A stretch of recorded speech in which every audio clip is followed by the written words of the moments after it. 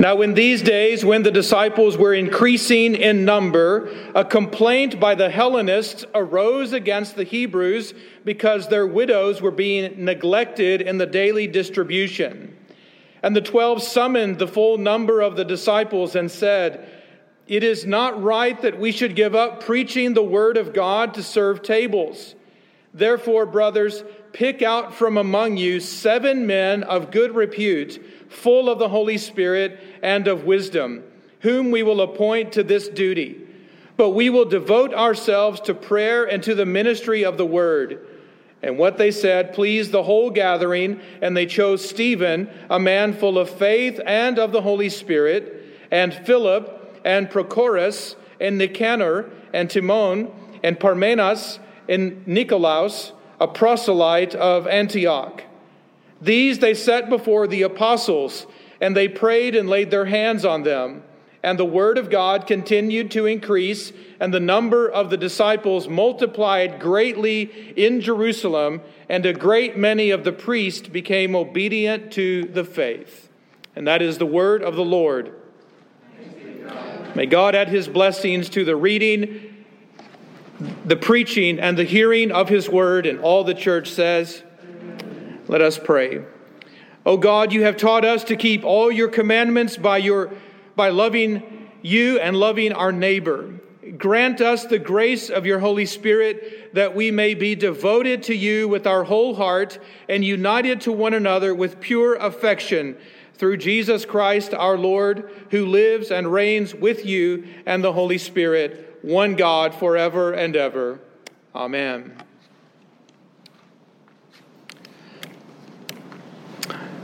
We continue with our series in the book of Acts this evening.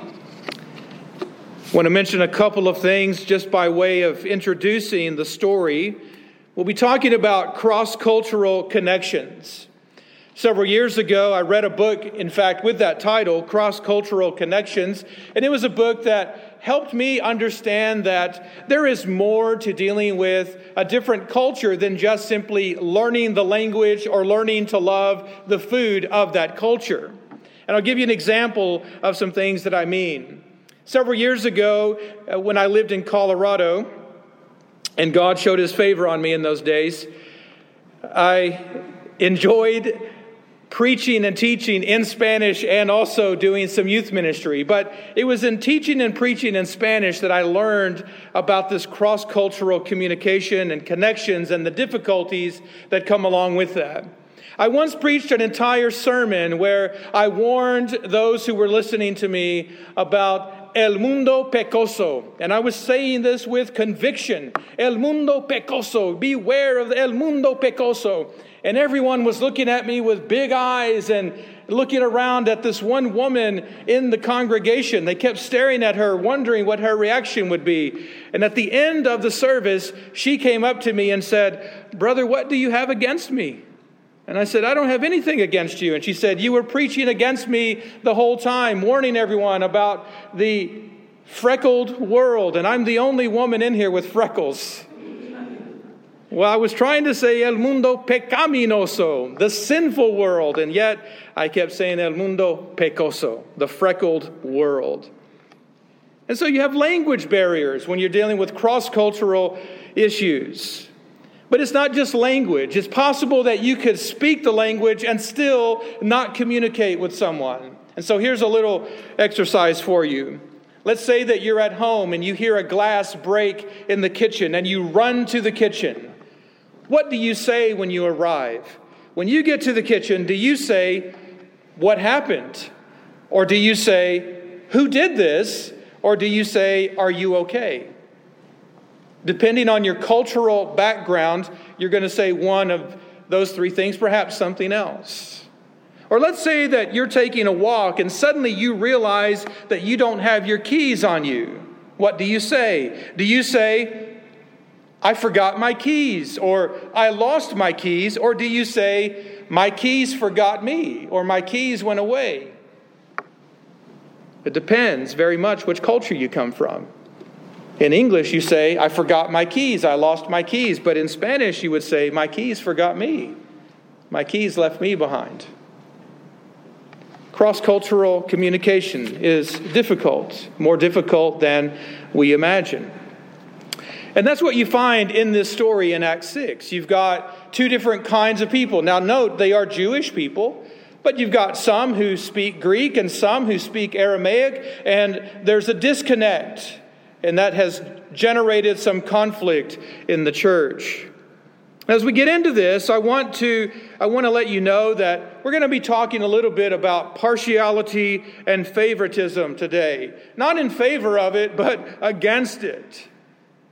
You know what that is, right? Partiality and favoritism. You know what that is. It's when someone gives preference to someone else for superficial reasons. Reasons like the color of their skin, or their gender, their ethnicity, their looks, their education, their class. And they treat them differently based on those superficial reasons. And not just differently, but often treat them better than they would treat others for those reasons. As we're going to see in just a moment, this is not just a problem that's out there in the world. It is also a problem inside the Church of Jesus Christ. Several years ago, a friend of mine invited me to play sandlot football with some of his friends. And it was a cold winter day. It was muddy, and we had a blast. We looked terrible at the end of the game. No injuries were sustained at that time, which was a plus. But after the game, a bunch of guys were standing around my van because the van blocked the wind, and we were horsing around, and one guy wanted to tell a joke to us, and he said, "Hey guys, I've got a joke that you're all going to think is hilarious." And before he started the joke, he looked at me and he said, "If you don't mind, what's your ethnic background?" It wasn't the first time that I'd been put in a situation like that. I am brown, and people want to know what my background is all the time, especially when it comes time to tell jokes. So there are a few nervous chuckles in this moment, followed by an awkward silence, because I thought, what a jerk, first of all, but then I didn't say that out loud. I wanted to know, why does it matter? Go on, tell your joke. And then this guy blushed and stammered and said, "Never mind, I don't think it's that funny." Have any of you ever been the victim of someone else's bias or prejudice? Just because you're a woman, or brown skin, or a blue-collar worker, or divorced, or a Republican, or an old white man, or a Catholic, or you fill in the blank. Have any of you ever been the victim of someone else's bias and prejudice? And you know what a terrible, horrible feeling that is. Flip the script. Have any of you ever made someone else the victim of your bias or prejudice? Just because they were gay, or a redneck, or well-to-do, or undocumented, or a Democrat, or black, or a young person, or someone with a lot of tattoos. Or you fill in the blank. I can assure you that it was a terrible, horrible experience for the other person. These are things of which we need to repent. In the story before us today, we learn that the gospel of God's grace in Jesus Christ prevents us, or at least prohibits us, from showing partiality and favoritism, from showing bias or contempt towards each other or towards other people. Now, in context, what we see in Acts is that up to this point in the book of Acts, most of the problems have been arising from outside the church. And last week we saw that there was a turn when we see the tragic story of Ananias and Sapphira that marked a turning point. And then we started to see problems arising from within the church. And here in Acts 6, we see another problem arising from within the church. And what's happening here is that in the midst of all of the growth and all of the expansion of the church, there are people who are actually getting lost in the shuffle of ministry. It can happen. It can happen whether the church is large or small. People often get overlooked for one reason or another.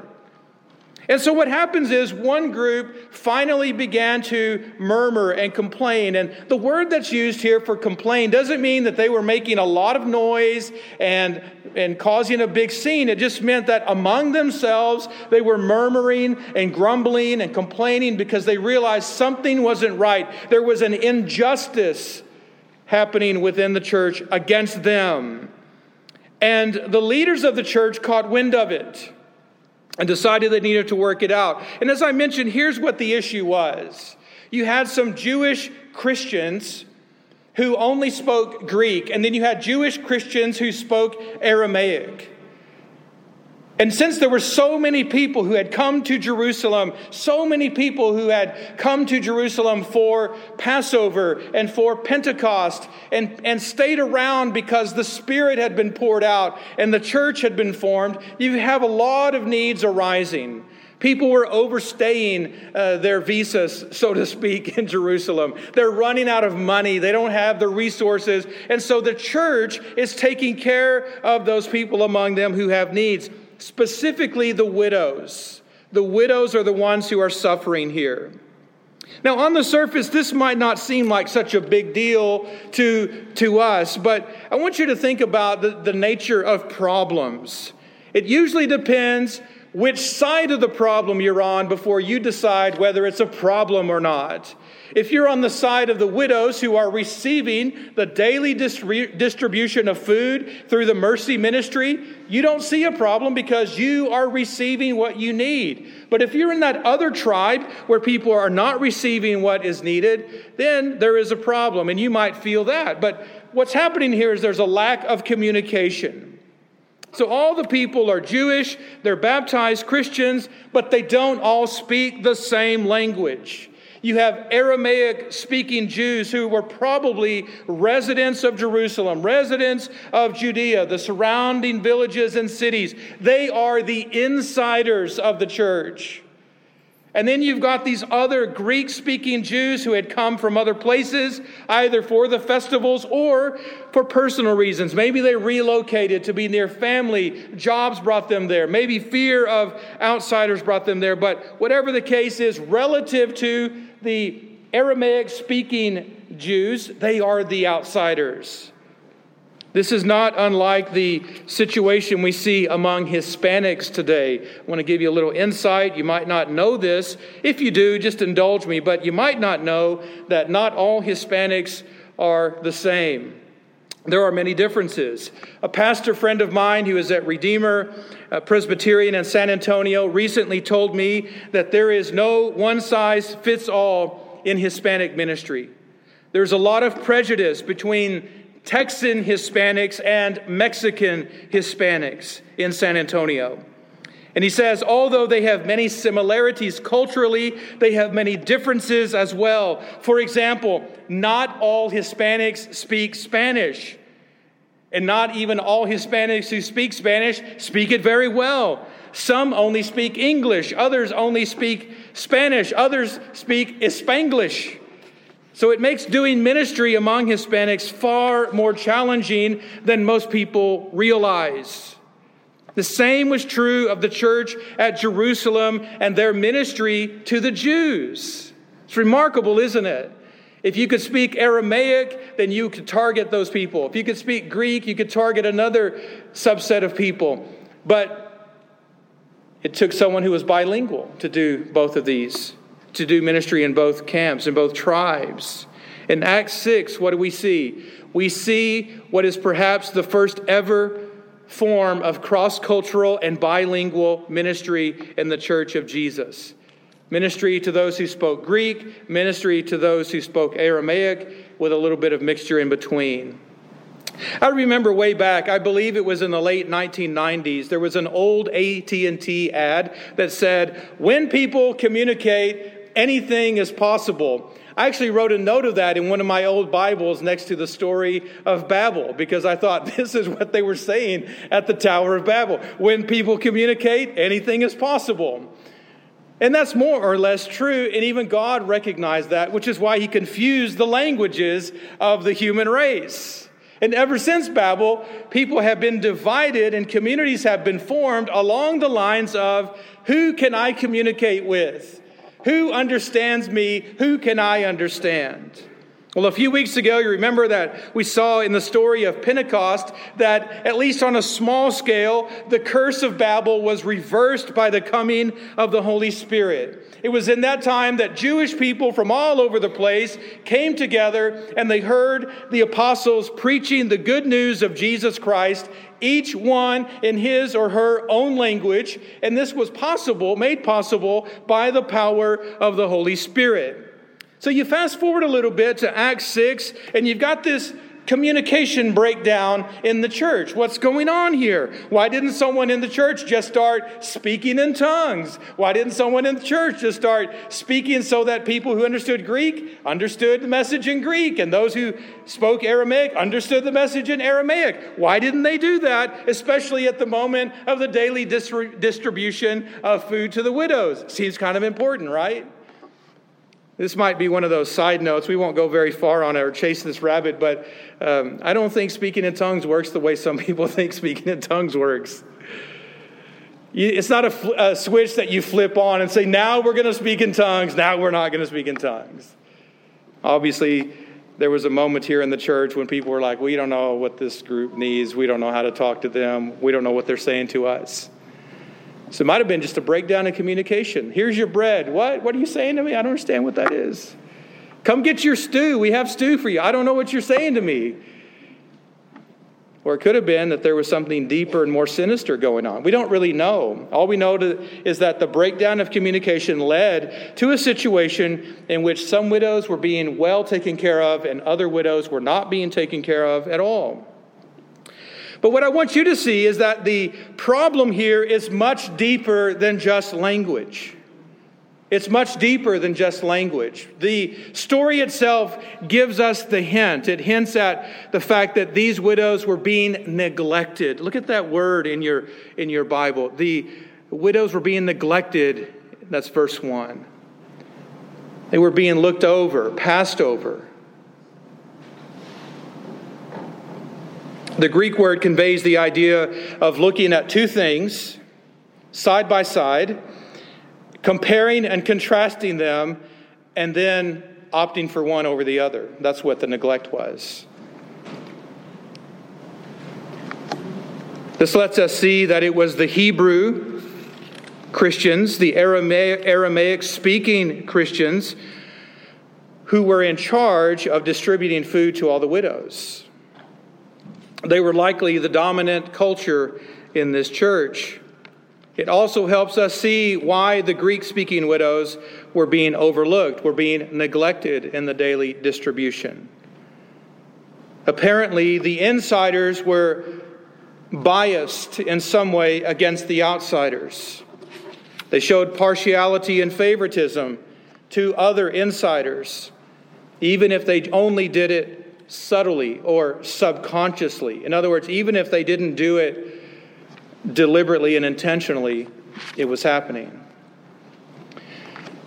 Several years ago, I was living in South Mexico, and I was in charge of a scholarship program.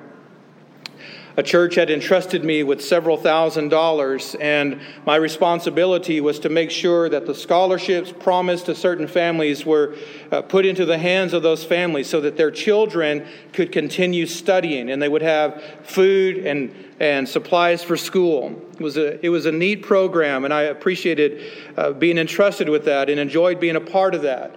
Visiting families in their home, delivering the gift that didn't come from me but from others, but seeing the joy on the faces of these families as they realize that this is going to help them get their kids down the road a little bit more.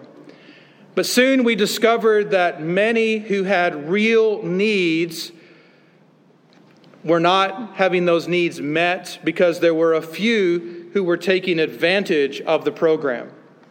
It's often the case, even among Christians, that there is corruption as people have felt needs, and those needs feel so strong and pressing that they'll do anything to help themselves. And so there were families who didn't have the same kind of need as some of the poorer families who were receiving scholarships, and others who were very poor were not receiving because funds were running out before they were able to get their paperwork in. Basically a little note saying, please help my child, right? There's nothing fancy. And so those who were taking advantage of the program ended up hurting those who truly needed help. And as a result, those who truly needed help were being overlooked. And we had to have a very difficult come to Jesus meeting, an open meeting, to say to those families who were taking advantage, you know who you are. Stop petitioning, stop asking, because other brothers and sisters have real need. All I'm trying to say with that is that sometimes in ministry of mercy, as you're trying to help people, you find how difficult it is to help, because those who really need help often don't have a voice for themselves. They don't know how to cry out for help. And others who know how to work the system will take advantage. This is the kind of thing we see happening in Acts 6. When the complaint was brought to the 12 apostles, they gathered the church and they said to the church, we need your help in solving this problem. And so I love this about the apostles here. They gather the church and they say to the church, you look out among yourselves, you find 7 men who are men of this kind of spiritual caliber and character, and bring them to us. Make sure they're skilled for this work, and we'll examine them and ordain them for this ministry. And that's what the church did. This is very similar to what we heard from the reading in Deuteronomy 16, where God told Moses to appoint, ordain judges and officers over the people. These men were nominated by the church and ordained by the apostles, but they weren't only spiritually qualified for the ministry, they were in fact practically qualified for the ministry. And I don't want you to overlook that. That's a very important point of this story. And here's why. Some of you have been to seminary or know people who have been to seminary, and you might be aware that there are world-class professors of theology who are definitely skilled at teaching in the halls of academia. But if you took those same professors of theology and put them on the streets of America, they would flounder. They don't have what it takes to talk to a guy on the street about those kinds of things. They can't bring it down a few notches and put the cookies on the bottom shelf. It's also possible that you would have a pastor who spends his life ministering among the poor. That same pastor might not be able to do so well, serve so well among the rich. His skill set is different. The 7 men who were ordained by the apostles were uniquely qualified spiritually and practically for this particular ministry. How do we know that? Because Luke goes out of his way to tell us a little bit about these men. And while some of this is lost on us because we're limited by English, I'm going to highlight for you here, I want you to know that Luke mentions these men by name because he wants us to see that these men were Jewish Christians who spoke Greek. These men are cross-cultural. These men are bilingual. And we know that because Luke gives us their names, and they are all Greek names. They're all Greek names. So when the apostles said to the church, find the men who can serve in this capacity and help us out with this, what did the church do? The church put forward men who were cross-cultural and bilingual and said, we want these guys to be the judges and the officers and the deacons over this ministry. The apostles thought it was wise, and they laid hands on them. And so these men were able to serve and take care of widows in both tribes. Isn't that beautiful? They're willing to and able to take care of the widows who were in both tribes. And so the Greek-speaking widows and the Aramaic-speaking widows were receiving their daily portion of food as it came out to them.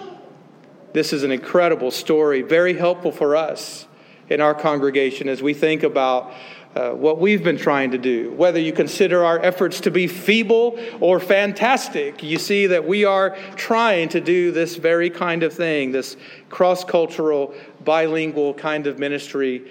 And I got to tell you, it ain't been easy, has it? It hasn't been easy for us. It hasn't been easy for our Hispanic brothers either. It's challenging. Not impossible, but challenging.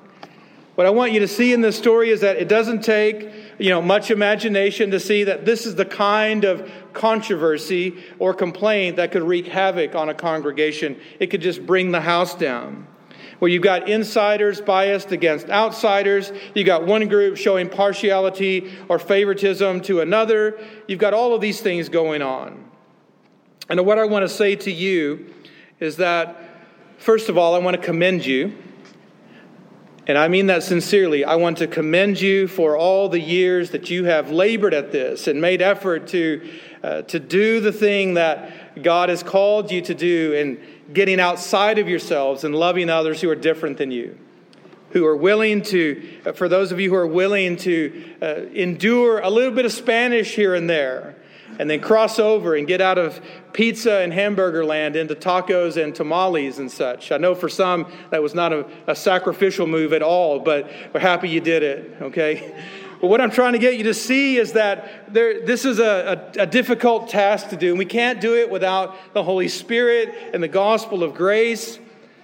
But if we're not careful, we could slip into the same kinds of things that we see happening in Acts 6. So we want to do, and we've been trying to do this, make every effort to identify, equip, and ordain qualified men to serve on our session and on our diaconate. And when I say that, I mean men who are cross-cultural and bilingual, men who understand both worlds a little bit better, who can help bridge the gap and narrow the empty space and bring our two communities, our two tribes closer together. There are some practical things that we can do, simple things that you all can do on the Lord's Day. Things like greet each other. Go out of your way to greet each other in English and Spanish. Go out of your way. Smile, hug, stick out your hand, shake hands. Go out of your way to sit in different places. We're all creatures of habit. We like our spot, but go out of your way. Mix things up a little bit and make sure that you're showing at least some effort to merge these two communities, these two cultures, really more than two cultures. Try to recite the prayers and sing songs in Spanish. It's going to feel weird if you haven't already tried. I know some of you are trying, but do it.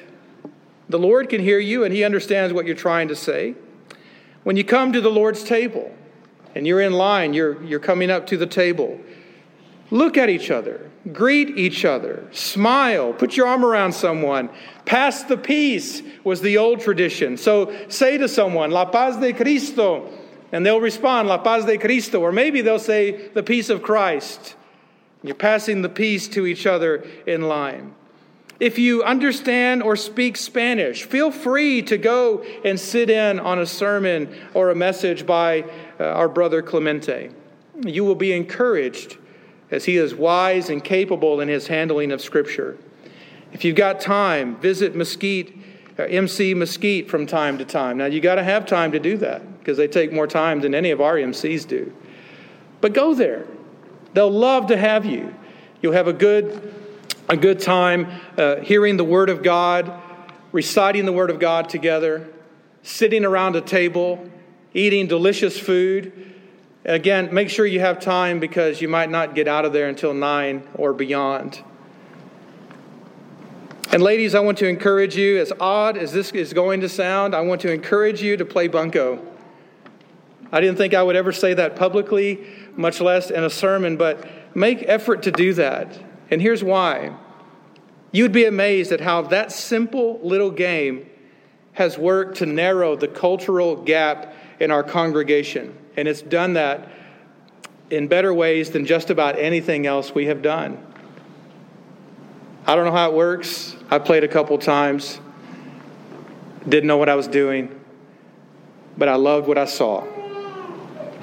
And so if we're serious about breaking out of our tendencies to show partiality and favoritism, to get caught up in the traps of our culture, then these are small things that we can do. Be aware, be conscious of the fact that a smile goes a long way, a handshake, a hug goes a long way, sitting with someone at a table goes a long way to breaking down these barriers. Let us pray together.